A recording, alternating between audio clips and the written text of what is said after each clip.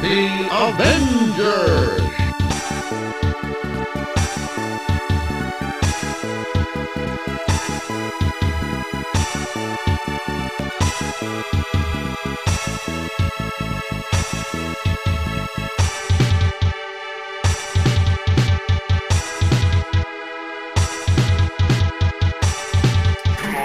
Hey everyone, and welcome to another exciting episode of Battle of the Atom.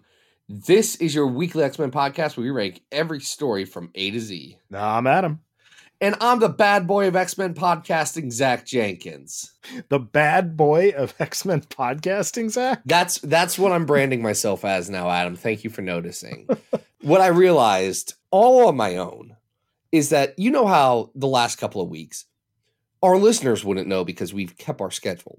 But yeah. I have been traveling the known universe. Yeah, I've been doing a lot. It's been a busy bit of time. Forgot that I called out different X-Men podcasts right at the top of the episode, 2 episodes in a row, because there was about a month and a half. Not a month and a half. There was like 3 weeks between. There were several weeks. Those. Yes. So I'm just leaning into this bad boy persona that I built for myself. I'm thinking, Adam, that this week. Do you know what the bad boy of X-Men podcasting is thinking? I don't know. Are you going to trash talk some other podcasts? Yes, absolutely. Who are we going after this week's bad boy, Zach? Golly, oh wow! I'm just gonna. No, actually, here's a fun and a joke. We were talking on our Slack this week about Venom, where Darkoth, a random one-off character from, I believe, Scott Lobdell's Excalibur run, right? Excalibur pops up. And I was like, who's excited for Darkoth content? Is this really what we want? And then Anna was like, did I miss Darkoth conversation?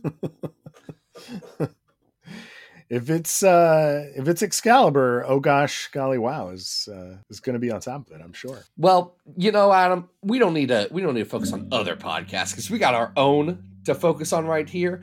And in fact, we're going to throw out all the rules. No rules, just right this week. Yeah.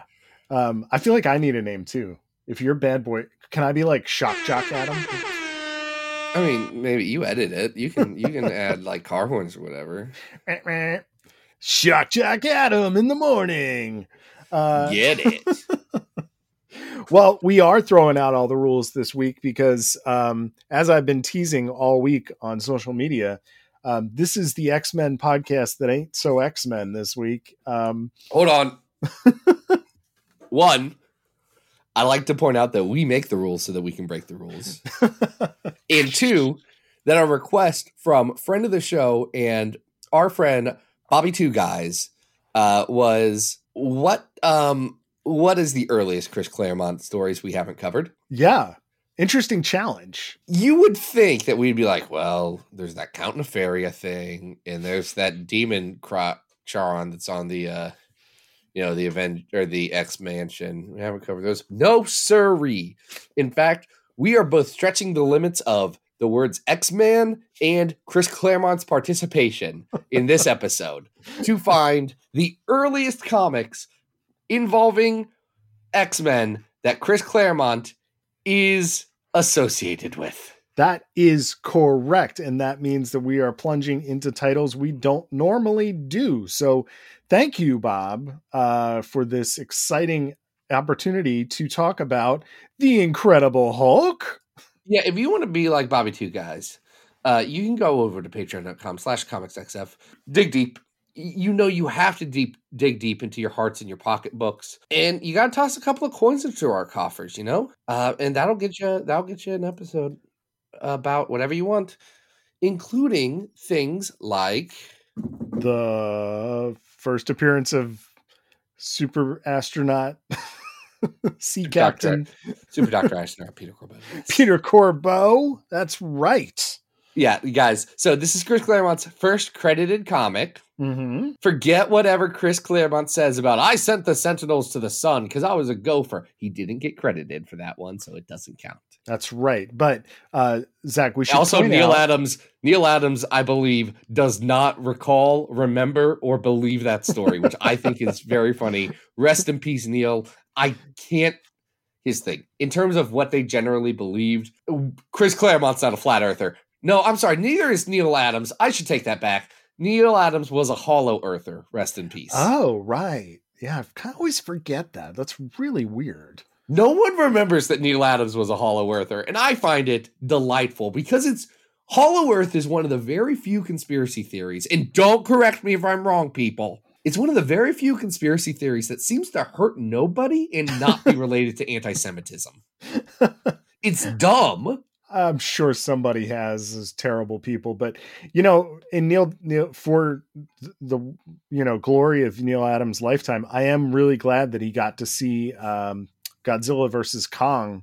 And do you think he really did a victory lap around his living room when they went into the Hollow Earth?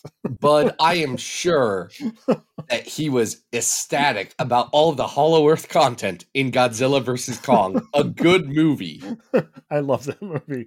All right, we're getting away from The Incredible Hulk number 148, and we should specify this credited to Chris Claremont, because I'm looking at the credits and I see written by Archie Goodwin. And Archie Goodwin did write it. Drawn by Herb Trimpe. Wrote it. And inks by John Severin and letters by Artie Simek. What is this little tiny footnote here? Oh, it's plot assist by Chris Claremont. A welcome plotting assist from Chris Claremont. So the thing about Chris Claremont is he was a intern essentially at Marvel. He was what they called a gopher. And to hear him tell it and just his general background talk, they would go for things that people needed. It was a pun name. Fantastic. Yep. No notes. So much better than intern. So he would help out around the office and do some things. Eventually got a real job there. But honestly, not unlike how Stan Lee started the company, except for I think it was a friend of the family that got Chris in, not his uncle. Oh, okay. I forget exactly. It's a tradition to, intern and then people are like, oh, nepotism in Marvel? Yeah, in this tiny publisher. Yes, there was some nepotism in what was at the time a family-run business. Shocking everyone. Anyway, but no, Archie Goodwin's writing this story, and it counts as an X-Men story, we decided, because it's beautiful that Chris Claremont's first comic is also the first appearance of Peter Corbeau. That's right. And Peter Corbeau is introduced right on the first page. You would assume, based on the narration, that Peter Corbeau has been around for a long time. It's referenced that he created Starcore 1, and he has figured out a way to de-Hulk the Hulk. The thing about Peter Corbeau is page 1, panel 1, he's already figured out how to close the green door. That's right. We didn't even know him yet, and Peter Corbeau already knew about the green door. He knew about the one below all. Page 1, and dude has already won the Nobel Prize in his narration box. Like, this guy is the real deal. It's just immediate. Peter Corbeau comes fully formed. Yeah. And I love that about him. He's great. He's got a nice, well, sometimes it's brown. He's got kind of like a checkered brown blazer, but he's rocking it over top of pinstripe blue pants. Like, we're talking a man of fashion here. This is 1972. We've got to be so specific. This is 1972. Yeah. And you know what happens? Well, the first part of the plan to de-Hulkify the Hulk is, you got to sedate the Hulk. So we first got to send out our Hulkbuster jets that are going faster than the speed of sound, but are still capable of targeting the Hulk and basically launching like a bajillion tranquilizer darts into his back, I guess. Yeah, they knock out the Hulk. And then it's so easy. Dr. Corbeau grabs him, drags him into a room, flips a switch. No more Hulk. It's pretty impressive that Peter Corbeau has figured out how to use the sun, which is going to come back again in this episode. Keep the sun in mind, listeners. How much of Chris Claremont's plot assists over time were just, what if the sun does it? Hold on, guys. I got a great plot here. Chris, you understand why I can't be the sun this time, Chris. We did the sun the last 3 times. You understand, Chris, right? It can't be the sun. We're not doing the sun this time. Well, this is Chris's first time, making suggestions. So the sun is able, the power of solar is able to reverse the gamma rays and return good old Bruce Banner to our company. Well, good for Peter Corbeau. The thing is, if gamma rays are a type of radiation, yes, and what is the source of radiation in our universe? The sun. The sun, yeah. And if that's causing some sort of mutation, then the way to reverse this mutation would be to turn off the sun. I'm telling you, that's the exact logic that he keeps saying at every con about that stupid Neil Adams Sentinel story. And it's so upsetting that I don't know that that's exactly what he did in this case, but like, I'm just looking at the work as it's presented to me and drawing conclusions. That's literary analysis. Well, folks, I got some bad news because it's about the sun. Peter Corbeau's plan is, yes, it works, but it also means that the sun may solar flare and supernova and blow up the Earth. So Peter Corbeau maybe didn't think this totally all the way through. Peter Corbeau does almost blow up the sun. He shouldn't have done that. But now, how do you fix the sun? How do you fix the sun? Yeah. Well, that's a great question, Zach. How do you fix the sun? I don't know, because I got really distracted by the part where there's this not quantum realm, not microverse people. Hold on. It is the microverse, at least originally. Now, later, this is retconned, but this is my first introduction to Jarella. Yeah, I don't know nothing about Hulk's love of his life, Jarella, who is a character from Princess of Mars. Jarella does seem like she walked right out of a John Carter book. She has been in one comic before this, in a lot of comics after. Yeah, she comes back quite a bit. So Hulk got trapped in the microverse and went on this fantasy escapade for like one issue. And now those characters have basically popped over into the major universe, the 616. Well, I guess it's still the 616 if it's the microverse. It's just a tiny inside. But you can't. I don't know how the microverse is supposed to work. I didn't read those comics. They seemed pretty bad. So Jarella comes back, and not only does she come back, but she is followed by Fionn, the assassin supreme, who doesn't seem so supreme at assassinating. And, they save the day, I guess. Bruce has to become the Hulk again so that he can save everybody. And I think he just kind of Hulk smashes, right? Hulk smashes so that... My understanding of the Hulk is that he does smash. That's his MO. That's what he tries to do, is in his day-to-day life, he sees a problem, he thinks smash. So when he thinks that Jarella is dead, he smashes. That seems correct. So essentially, at the end of this story, Hulk has to smash. But I believe the answer here is that when Hulk is turned back into Hulk, it solves the supernova problem. But only if Jarella. Oh, here's why. Because, okay, we're skipping kind of a major piece here.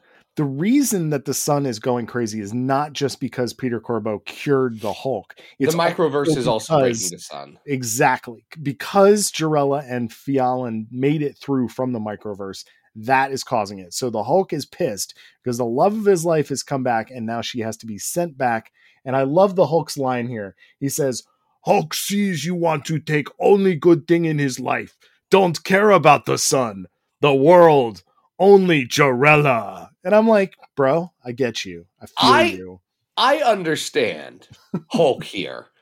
As he's yelling, says, I don't care about the sun. I don't care about the sun. If you're writing Hulk dialogue, I feel like that's perfectly good and fair Hulk dialogue, is to be like, Hulk doesn't care about the sun. He says, touch her and see how fast the Hulk will smash. Listen, this is great. There is some good in this. My problem is, I think it kind of sucks and is boring otherwise. I had a lot of fun reading this. It was great spending some time with Peter Corbeau, and it's a Peter change. Corbeau, no notes. Yeah, he's there, man. He's there, and he's like, Jarella, you got to hit the road. I'm a Nobel Prize winner. I am not just like losing my Nobel Prize and incinerating the earth. I think it's fair to say that if I think, and I'm just saying this as a man who does believe in love. I'm maybe a bad boy, but I'm a lover, not a fighter. And I think if the options are your girlfriend has to go home, she doesn't have to die. She has to go home to her house. Yes. Inside of a or tiny the little sun's atom. going to blow up. Mm-hmm. I'm sending her home. Well, because if the sun blows up, then her home blows up too. Exactly. So, this is a pretty win-win. Cut and dry situation, Hulk. I know you don't care about the sun. It's a win-win. So now, Zach, we've really kind of gone off the beaten path here with this one. Have we? Because we've brought in Peter Corbeau content. That counts. It is a Peter Corbeau. So I think we both agreed that this still counts as X-Men continuity because we need Peter Corbeau to come from somewhere, and this is where he comes from. This is the true first appearance of Peter Corbeau. And what else can you say about it? I enjoyed this wacky 70s misadventure starring microverse barbarian people. It's a lot of fun. So why don't we try and rank this on our big old list? That's the thing about this podcast. We have a big old list. Sure do. Some people like to keep things loosey-goosey and not set their opinions in stone for 6 years and have to deal with the ramifications of changing tastes and also bad opinions from the before times. Not us. We live with them. That's right. Because we are on the road to 800. We're ranking 750 stories so far. Goodness. The best X-Men story, the House of X Powers of 10. 100 being X Factor the Longest Night. 200 being that time the Prego Brood stuff. That's really our 200? Man. Someday we'll have to do a re-ranking. That's in Wolverine and the X-Men. Number 300 is Spider-Man Perceptions. Number 400 is Uncanny X-Men Quarantine. Number 500 is New Mutants 15 through 17 Hellions. Number 600 is The Extremists from Uncanny X-Men 47 to 491. Number 700 is Marvel Comics Presents The Pharaoh's Legacy. That's the Havoc story. And number 750 is The Draco. Hey, Adam, we have talked about Hulk on this list before. Yeah, we have, but not one from this era. I mean, it was Incredible Hulk 161. It wasn't. Oh, I guess that's really not that far. Yeah, that's true. Yeah, but that was because the Beast was there specifically, if I remember. Yeah, it was tied up in the Beast's adventures. Yeah. I mean, Mimic was there. Mm-hmm. Yeah, that was. Some would argue that was a year after this, actually. I'm gonna say I think we're do you think we're in the 500s or the 600s here? Like, is this better than 612 Beauty and the Beast? No, I don't think so. It's not better than Iceman Volume 1 at 623. Yep. Okay. All right. So we know we are going lower than like the 625. Smokescreen's better. Here. Smokescreen is better at 645.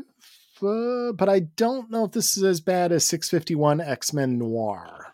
Yeah, no, I'm looking right around there because I think like 645's Knights of Terra, that's better. Smokescreen's better. Mm-hmm. I think Wolverine Origins and Endings is better. Yeah. From Volume 3. Yep. I don't think Wolverine the Vigil from Marvel Comics Presents is better than this, though. I would put this as our new 650 between that and the Face-Off issue of X-Men Unlimited. Yeah, that works. I think this is probably just shy of being as good as the Face-Off issue of X-Men Unlimited, which, what a wild ride that was. Yeah, luckily, Adam, you and I are going to we're going to quit goofing around. And we're gonna move into one of Chris Claremont's real additions to the X-Men canon from early in his years. I am, of course, talking about Avengers 102 to 104. What to do till the Sentinels come. Listeners were like, "Oh, they did a Hulk story. That was cute. Surely they will get back to X-Men now." Oh, let's cover an Avengers arc. Hold on. This is a Sentinel story. This does tie in to other comics we have talked about that are equally as bizarre. folks, this is 100% as X-Men as an Avengers story can get, because without including a single X-Men character. Unless you count Scarlet Witch, who is, I guess. I don't. I don't. She's an Avengers I truly character. don't. Quicksilver is here. He's an X-Men character. Quicksilver has served on an X team before. Yes. I would like to point out, Spider-Man's taught at the school before. That doesn't necessarily make him... that doesn't mean that every Spider-Man story is open for this episode. Zach, I want to tell you a true story. And that is that leading up to this episode, I polled people on both Twitter and Instagram about who their favorite X-Men character was. And their choices were the Hulk, the Thing, Thor, and Hawkeye. And no one really came to me. I think there was maybe one person to say, those aren't X-Men characters. Everyone just voted and explained why they thought those were their favorite X-Men characters. And I was like, this is weird. This is very strange. All of those characters, I want to be clear. The best X-Men of all those characters is Thor. Yes, because he was a friend of the show. Thor, the ally. And editor-in-chief of Women Write About Comics, Nola Pfau, did point out was an ally during Mutant Massacre. So honorary mutant.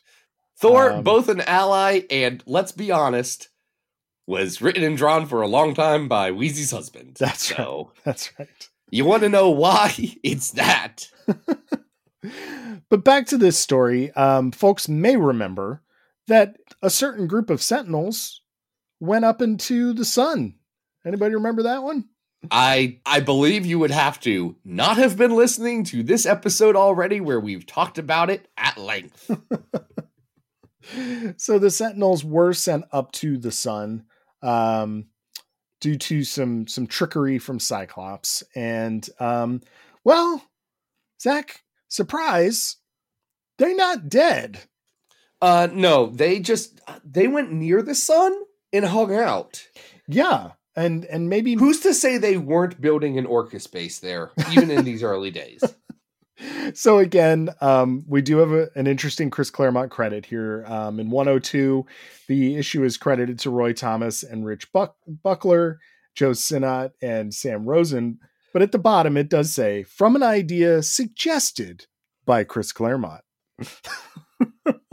Very funny that Chris Claremont was like, okay, great. I got this Hulk thing in the bag. They loved my sun idea. What other ideas do I got? My first sun idea, I bring that one back.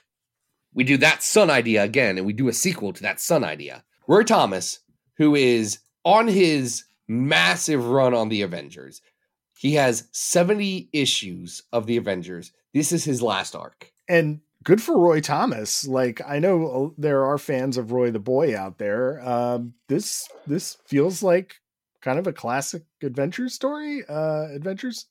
I keep saying Avengers story. It's the kind of classic Avengers story that I'm not sure you can like reasonably do anymore.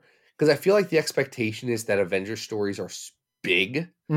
Yeah. Largely, it's a combination of everything from the Ultimates to what Bendis was doing with the new Avengers and them being so central to the line, to the fact that the Avengers film franchise is the largest media franchise in the world. Yeah. But Avengers stories feel like they have to be big now. This is just a regular superhero story that the Avengers are the superheroes in. Yeah. We often talk about X-Men being kind of soapy, month to month relationship drama, but the Avengers has quite a bit of that as well. So, we are starting this arc with Vision encountering Grim Reaper. Don't care about any of this part. No, I know, but Vision pining for Wanda, Hawkeye non-consensually kissing Wanda, and then Wanda kind of wandering off into the park. They're in a flirty stage. I don't think it's non-consensual as much as it is like a surprise kiss from a friend. She's not interested. It doesn't look like. She's not interested. She's having a Betty and Veronica thing, only between a robot and Clint Barton. Yeah, she's definitely in it for the robot, not for Barton. So, of course, as Scarlet Witch is hanging out in the park in Central Park, one of the Sentinels decides, hey, I need a mutant engine for my Destroy the World plot. And hey, let me take this one. Let me grab Scarlet you- Witch. And you know where they take her, Adam? What is this location again? Oh, it's the Anthill? Yes, the Anthill. The Anthill, which readers may remember from the 1990s era Marvel superheroes quarterlies that Roy Thomas did a Australian Outback X-Men story in, that is a sequel to this story. Absolutely amazing. We are following up almost immediately. I mean, not immediately, but there are many callbacks to the previous Sentinel story. So when Quicksilver does discover where the Sentinels have been located, who is waiting for them but the frozen and now quickly unfrozen Brotherhood of Evil Mutants? Well, I guess this is a flashback, right? To when they were unfrozen. Yeah. Toad gets a nice moment of clarity here. Yeah, because they go back to the first base first. Right. And this leads Quicksilver to find exactly who he wants, who he thinks might be responsible for this, and that is good old Larry Trask. Larry Trask is such a weird character. He really is. He's a soothsayer. He is a future teller mutant. I think it would be very funny if Larry Trask replaced Destiny on the Quiet Council. I was thinking that the other day when I was reading that. Like, I love Destiny. If they want someone to see a clairvoyant, someone to see the future, I think it would be very, very funny to have a guy whose dad invented Sentinels. Correct me if I'm wrong, but all of Larry Trask's predictions do seem to be completely wrong. I mean, he seems to see the future, but doesn't have any context for what he's seeing. So every time he predicts something, it's wrong. Larry Trask gets Twilight Zone futures. He's like, oh no, this terrible thing, I must stop it. And then he tries to stop it and then dies. Kind of, yeah. So the Avengers do manage to track down the Sentinels to the Anthill. And it's great because the visual is these Sentinels literally crawling out of a giant anthill and everybody fighting while Quicksilver attempts to save Scarlet Witch. Everyone is Captain America, Hawkeye, Vision, Iron Man, and Thor. Yeah, really nice classic team. Oh, they do tell Rick Jones that he's not allowed to tag along. Good. Good. Rick Jones is like, what? I'm cool. I can tag along. No, Rick, you need to stay behind. Rick, you have to go, I don't know, do whatever it is, eventually go through a green door and turn into this weird amalgamation man. I guess. Yeah. There is also a really great cutaway diagram of the anthill in the third issue. That's great. Yeah, Roy Thomas even gives Rich Buckler a little high five in the editorial notes. He's like, righteous Rich Buckler. That's what I call a diagram, fella. Why don't we have more cutaways anymore? We should. They're great. Give us the every maps. Time. The last one there was one in Bendis X-Men. That's the last X-Men cutaway I remember. Yeah. I guess the bedroom layout of the Summers house kind of counts, right? Is that a diagram? That's a cutaway, right? That is a floor plan. Yeah. It is not a cutaway the way we want it to be. No, it would be really cool to get a nice like sideways cutaway. You know what this reminds me of? And I wonder the treehouse. They should do the treehouse. Oh, the treehouse where the X-Men live now. Yeah. I wonder if Liefeld swiped this, because now that I'm looking at this page layout, it does look a lot like that page in X-Force where they show the X-Force's base. Listen, if you're gonna cheat. Yeah. I don't know. I'm just saying that the pages look awfully similar. So they do beat the Sentinels, but in a fun way. They also trick the Sentinels, just like they originally tricked the Sentinels. Yeah. Because number 2, the unfortunately named leader of these Sentinels, something not so great has happened to him while he's been orbiting the sun. Well, Adam, as you know, the sun is the source of all mutation, right? That's correct, yeah. Radiation from the sun. That's right. Well, wouldn't it be bad if one of the Sentinels did radiate and mutate? He melted a little bit. And that suddenly made him a mutant, I guess. Larry Trask's mutant detecting device said that number 2 was a mutant sentinel. That is correct. And because of this, the other Sentinels will, turn on number 2, and they destroy him. Basically, that's how it goes. What is funny about this, because Quicksilver was going off on his own to Mhm. try and save his sister. The other Avengers do not realize that Quicksilver was also there. No, He gets teleported idea. into his own adventure later. Yeah, it's great. Though Larry Trask does get separated from Quicksilver and, is there to identify number 2 as a mutant. And then die. I mean, Larry Trask. Yeah. Yep. Mm-hmm. Again, I'm just saying, Larry Trask could come back and he could be like, guys, look, I have this don't be found by Cerebro technology. You can just use that now. Sentinels won't be able to find you. Yeah. Oh, man. You feel like, actually, you feel like Sebastian Shaw being on the Quiet Council could probably use whatever code he used to make the Sentinels not attack him. To just cover everybody's bases. Yeah, that would be a smart move. It'd be an altruistic move, and I know that that's not Sebastian Shaw's MO. No, he's not interested in being particularly helpful to anyone. So I gotta say, for being an Avengers arc, and I am not usually an Avengers guy, I enjoyed this quite a bit. I don't know if it was just because it was Sentinels or, whatever it might be, but this was kind of enjoyable. It was fun. This was a fun little one. Yeah. It was. We did a fun one this time. Another one from 1972. I don't think it's as good as 374 on our list, Savage Avengers 1 through 3, The City of Sickles, no. which has Conan the Barbarian drinking PBR and using Wolverine as a club. Yeah, but I do think it's better than the Incredible Hulk issue we just talked about with Peter Corbeau. I don't. How do you feel about it compared to the 1980s X-Men versus the Avengers? A incomplete story.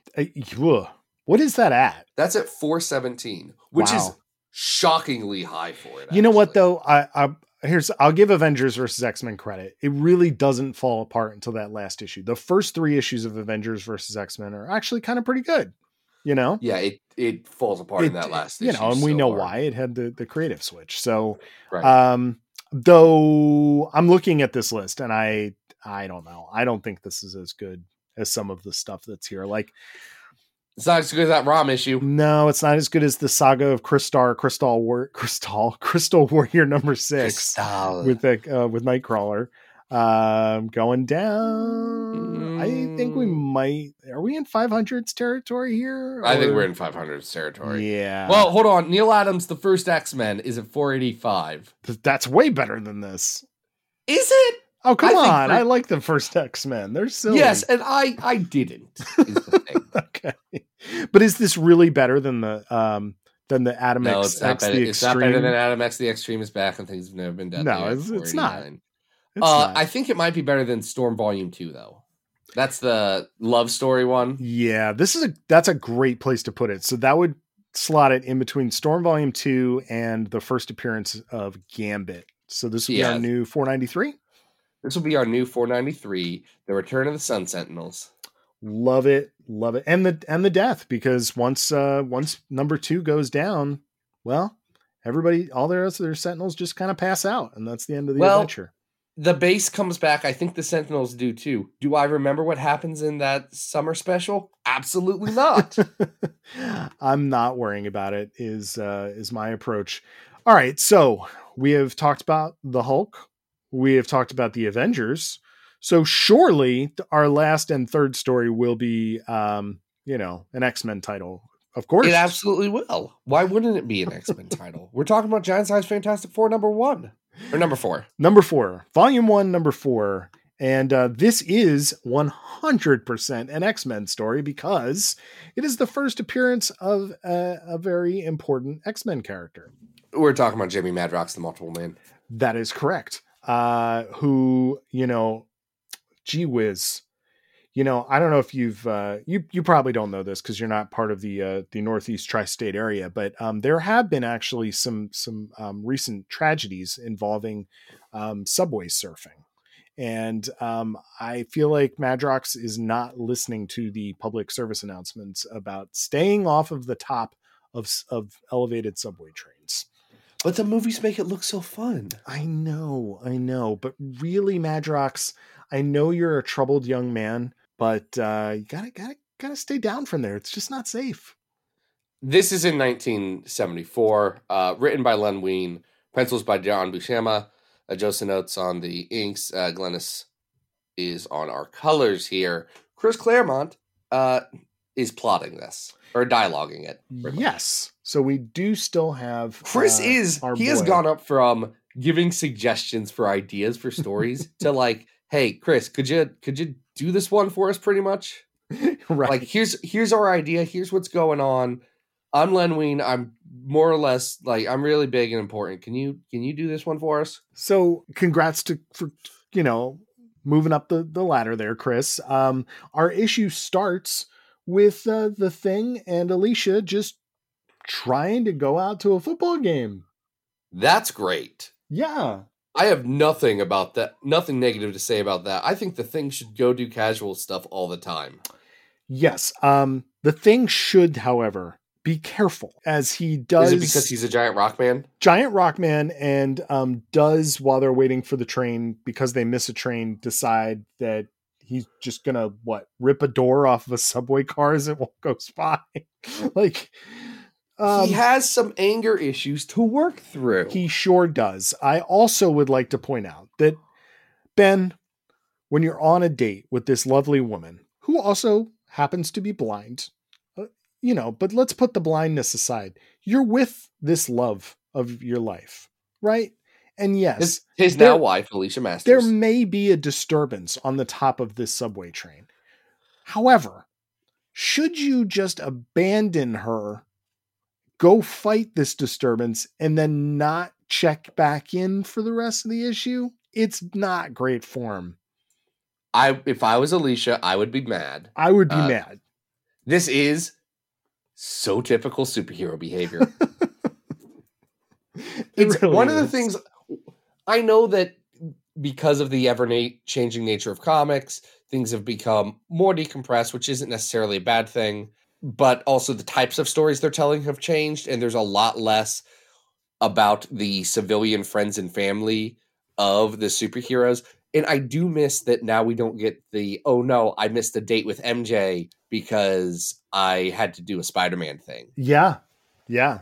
I love that stuff. So that aside, the Thing does confront Madrox the Multiple Man. And Madrox is, if you recall his early appearances all the way up really through almost Muir Island Saga, he is wearing, he's not wearing it by the time we get to like Fallen Angels, right? But he's got Fallen Angels, he changes a bit. Yeah, we get like the trench coat look, but he's wearing this goofy getup, this Jack Kirby outfit. His dumb Kirby dot suit. Yeah. Here's the thing. You've seen the movie X-Men: The Last Stand, right? Sure have. I feel like Dr. McSteamy's Jamie Madrox look is actually pretty good in that. It is. Juggernaut's terrible. Madrox, kind of great. What's that actor's name? Eric Dane, I think? Eric Dane. Yeah, great idea. Great casting for Madrox. Does he do anything? No. Is he better casting than James Franco? I'm not 100% sure. I would say anybody for any role other than James Franco. Hold on. James Franco playing a weird, creepy version of Madrox. Let's not pay James Franco money. Let's just let James Franco go be somewhere that's not. I mean, yes, all agreed. All agreed. I'm looking at this Eric Dane Multiple Man thing. Honestly, he seems really charming. He looks great. Now, for folks confused about the suit was, because I'd kind of forgotten this, because you don't really hear about this in X-Men. The suit is a design that was specifically made to kind of stop Multiple Man from multiplying. We get this great flashback to Multiple Man's birth that I absolutely love. And for folks who have not read this issue, you have to imagine in your brain the Doctor literally slapping Madrox, who's just come out of the womb, on the bum, and immediately another Madrox baby appears. It's some of the best comic timing you could have. It's great. Love that. I love it. A little more confusing is the panel, a couple panels later on the same page, that indicates that a freak tornado swept through and killed Madrox's parents who both just seem to be lying very peacefully in their beds. So I do not understand what's going on there. Seems to be a disconnect between art and script. Listen, someone, I'm not saying who, someone could have scripted that better to explain why his parents weren't around anymore. Yeah. Because the tornado is not shown. No, we do not. It's not in the art. It's just dialogue that said, yeah, and then there's this freak tornado on our farm. And a Wizard of Oz happened. The thing is like, yo, guys, we got a problem. There's this dude and he keeps multiplying. So eventually, of course, the Fantastic Four has to fight Madrox. Now, this is not our normal Fantastic Four. Where is Sue in 1974? She's already given birth. I have no idea, but I do know that in her stead, we have Medusa. Yes. Historically, that is a thing. I don't care about Medusa. I can't. We're not big Inhumans people. However, I did love that Medusa looks nothing like she does in her modern, Inhumans getup. She's basically wearing like a purple bathing suit and some like purple pirate boots. I mean, she looks. You can tell why Mike Allred would like absolutely link on to this look, right? Or this kind of envisioning this version of the character, because she looks. She's wearing her Jack Kirby clothes. Yeah, it's great. It's a great look. So they keep hitting Madrox. He keeps expanding. Things are not going well until they get an assist from above. Oh, yeah? Professor Charles Xavier comes out of a plane. This is quite the entrance, Zach. It's a big entrance for him. Do you think this is the X-Copter that we were talking about recently? Absolutely. So the helicopter appears above this fight scene, and Professor X, like in a glowing halo of light, starts to beam down until he falls. His vortex beam has been canceled and starts to fall to the earth. The thing does catch him, and Reed grabs his wheelchair. I feel like that would hurt. Hey, Adam, I have to... it absolutely would. It's an insane scene. I do have to let you know, because I have learned this now, where Sue Storm is. Yeah, where is Sue Storm? Let's go. You and me, who are not Jerry Conway Avengers connoisseurs, okay, wouldn't know that in Fantastic Four 130, the Battleground, the Baxter Building, and this is a Roy Thomas joint, Sue Storm leaves the group. She leaves the Fantastic Four over escalating marital problems. Oh, wow. She is gone, more or less, from there until, like, 141, where Reed Richards shuts down the mind of Franklin Richards for some reason. Damn. I'm sure for a good reason. Which Sue then pretty reasonably says, I would like a divorce now, please, thank you. Wow. She eventually comes back. It takes a spell. It takes a spell. Sue Storm, you deserve better. It turns out, you're not going to believe this. I'm sure there's some comics explanations going on here. Readers were not happy about their separation. Shocking. They thought that Sue was being unreasonable about this. Jesus Christ. And said they should kill off Sue Storm. Okay. Comics readers have never had any chill. Man, it's just amazing, isn't it? Wow. So it does turn out that, first of all, thank you for that deep dive. Charles Xavier skydiving now. Yes, sorry. Yeah, so it does turn out that Charles Xavier knew Madrox's father, somehow, of course. Charles Xavier knows everyone's dad. Yes, knew his dad, and I guess helped design the suit that Charles Xavier, Madrox as Ecstatics has so helpfully pointed out, is so good at designing suits so that his students can control their mutant powers and then maybe, live normal lives with physical touch and sensation. It's weird that this suit that doesn't make his powers work, that makes his powers not work, is his superhero costume for his powers for the longest time, right? Yeah, I do appreciate that, like, as a design sensibility, they basically took the dots and turned it into a t-shirt. and that's just what he wears all the time, which I think is kind of neat. But it is weird that, like, you're right, it's supposed to be a restriction. It's not supposed to be enabling the powers. But I believe that, am I correct that Professor X like has a staring contest with the Madroxes until they all pass out, essentially?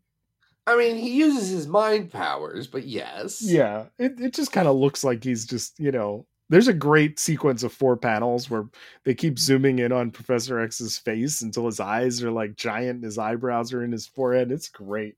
Here's my problem with this issue. Yeah. Multiple Man is nothing. Oh, He's no. nothing. He has no personality. He's just angry that his parents are dead, which understandable. He is literally a nothing character until Fallen Angels. Mm-hmm. And then he's a nothing character again until Peter David gets him. Yeah, I mean, he's not like the most... He's a lab assistant in the background for like, what, several decades? A spell. Yeah, at least a decade, right? I mean, there's got to be... Because this is 72. This is 74. This is 74. Oh, this is 74. So, I'm sorry. And, he's... By the time Muir Island gets introduced... Yeah, he's something there, you know what I mean? And then Fallen Angels is what? I want to say 87. It's 87. Yeah. All right. So, he's got a bit of a spell where he's a complete nobody, and of course, Professor Xavier takes him and says he's going to take care of him. And of course, what does he do? Just dumps him off with Moira. It's like, hey, you need a lab assistant. How about this guy that just fought Fantastic Four on their roof? I mean, listen, it's Chris. Chris put it in a toy for himself. Yeah, I can appreciate that. Of course. So is this comic good, Adam? I enjoyed reading it. It is goofy. I love the subway bit at the beginning with the Thing just trying to get to his football game. And you're right, though. Madrox is not really much of anybody. So this is not as good as the Avengers arc that we just talked about. That's for sure. It's not. It is better than the only other Fantastic Four story we've talked about on this podcast. That is, of course, Fantastic Four 406 to 414 Hyperstorm. Yes, Hyperstorm. This is better than Hyperstorm. Yeah. So we're somewhere between those. It's better than the Incredible Hulk story we did. Like the Thing stuff is fun. Yeah, absolutely. It's jaunty, It is. It's got that, that's a thing that I love about a good classic Spidey or Fantastic Four story is that usually has like a little bit of a New York feel to it. That kind of city feel of going someplace. I feel like that's not really in the books anymore. So I know where I would put it. Okay. At right below the first appearance of the Brotherhood of Evil Mutants in X-Men 4 and 5. Mm-hmm. And right above X-Men The Burning World by G. Willow Wilson. I think that's a really good place for it. This is not as good as the introduction of the Brotherhood. So this is going to... Issue 4 of that is great. Issue 5 of that is weird. Yeah. All right, so this is going to be our new 503. And gee, that was kind of fun. I like that. I love talking about X-Men with you, my friend Adam. I do too. Especially... when it's just like a weird concept like this. This was kind of fun to discover these stories and go back and see because, these are tied into X continuity.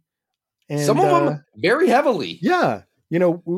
What is X-Men without Peter Corbeau, or the Sentinels or... The Sentinels, yes. Or Madrox the Multiple Man. The X-Men without Madrox is... Anyway, next week we're going to be talking about some astonishing Iceman issues. Ooh. I'm excited. There's actually an arc I remember being a friggin' banger. Yeah, in this. You know what that sounds like? What does it sound like? Sounds pretty cool.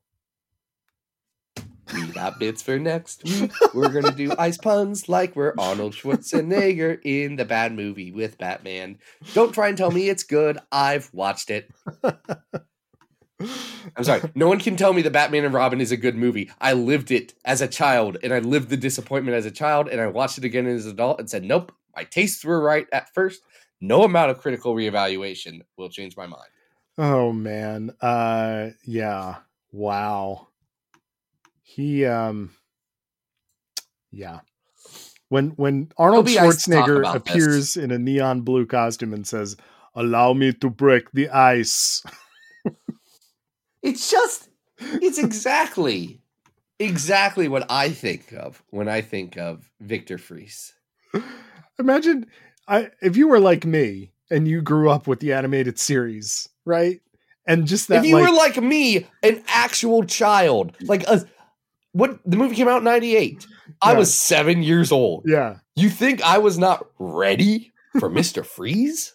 Yes, but were you expecting it to be Arnold Schwarzenegger? I mean, yes, it was a very heavily marketed movie. No, I mean, but was that your vision of at Dr. 7? Freeze, I would not Mr. have cast Freeze. Arnold Schwarzenegger as the villain in this Batman movie that includes Poison Ivy and Bane.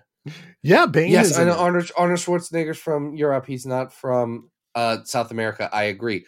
Bane is in this movie, and Arnold Schwarzenegger is in this movie, yet the two are not the same? Well, that seems like, for 1999 standards, the weirdest choice you could have made. Yeah, so, aside from Iceman, next week we will be doing our full scene-by-scene review of Batman and Robin. We will not. I'm Adam, if my son is like, "Oh, Dad, can we watch this?" I'll say, "No, that one's dumb. Watch a different one. You won't enjoy it. You want to watch a Joel Schumacher one? Watch Batman Returns or Batman Forever. That one has Val Kilmer. Value. It does have Val Kilmer. Mm-hmm. I was going to say it has Nicole Kidman. It has that street race that's pretty cool. Come on. I like Batman Forever. That's fun. I don't like Batman. It's not a Forever. good movie per se, but it's a fun movie. It has Jim Carrey and Tommy Lee Jones. Here's the difference. Jim Carrey and Tommy Lee Jones are having fun in Batman Forever. Yeah. Arnold Schwarzenegger and Uma Thurman are cashing a check. Yes. Actually, Uma Thurman's having fun. She's doing her part. Come on.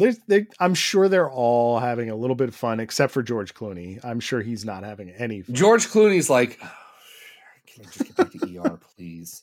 Can I just get back to ER? Oh my! This is what I'm going to be a movie star. I'm going to be Batman, and this is what they give me.